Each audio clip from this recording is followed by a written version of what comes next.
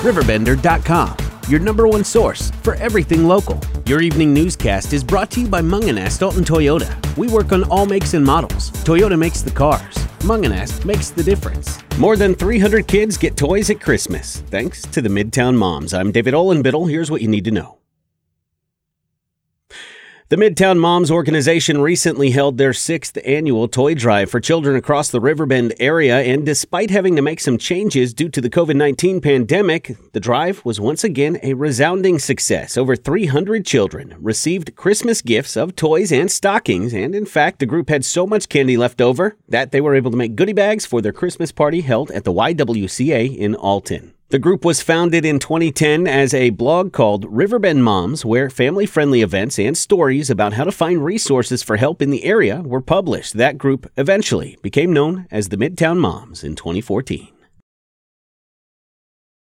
It's been one of the best-known traditions of the Student Council of Granite City High School to fill up and deliver food baskets to needy families in the community during the holiday season. And despite having to make some adjustments due to COVID-19, the 60-plus-year tradition continued as the council put together another successful drive. They accepted both food and cash donations, helping to put together and deliver baskets to the families, where a total of 125 baskets were put together and delivered on December the 19th on the school's parking lot. Student Council President Whitney Klee said it just brings light to our eyes to see that while there's some people in this community who are really struggling, they can still be so thankful for everything that they do have. The families in need were supplied by the local Salvation Army unit and the council, making sure that all the families were taken care of during the drive.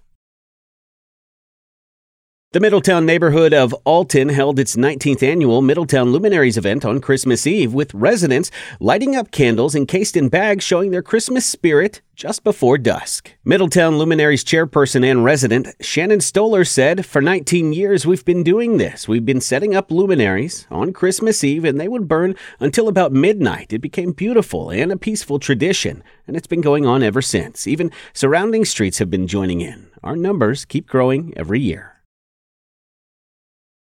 Haley Gebeline, Alton High School, and Hunter Gonzalez of Marquette Catholic High School have been honored as Students of the Month for the month of December 2020 by the Alton Godfrey Rotary Club. Because of the COVID-19 cases in the area, the club has chosen to suspend meetings for a short while, but they did not wish to suspend honoring the deserving students from the high schools. Haley is a member of the National Society of High School Scholars, and Hunter has dedicated his life to serving the community.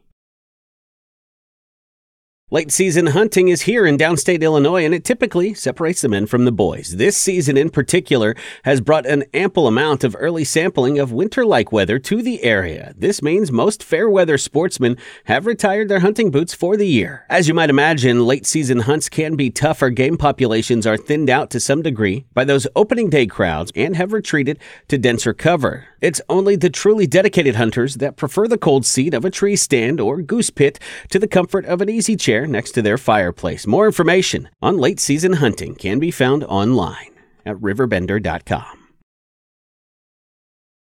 The 2020-2021 school year has not been the easiest of years for anyone, with the COVID-19 pandemic continuing to wreak havoc locally, statewide, and nationwide.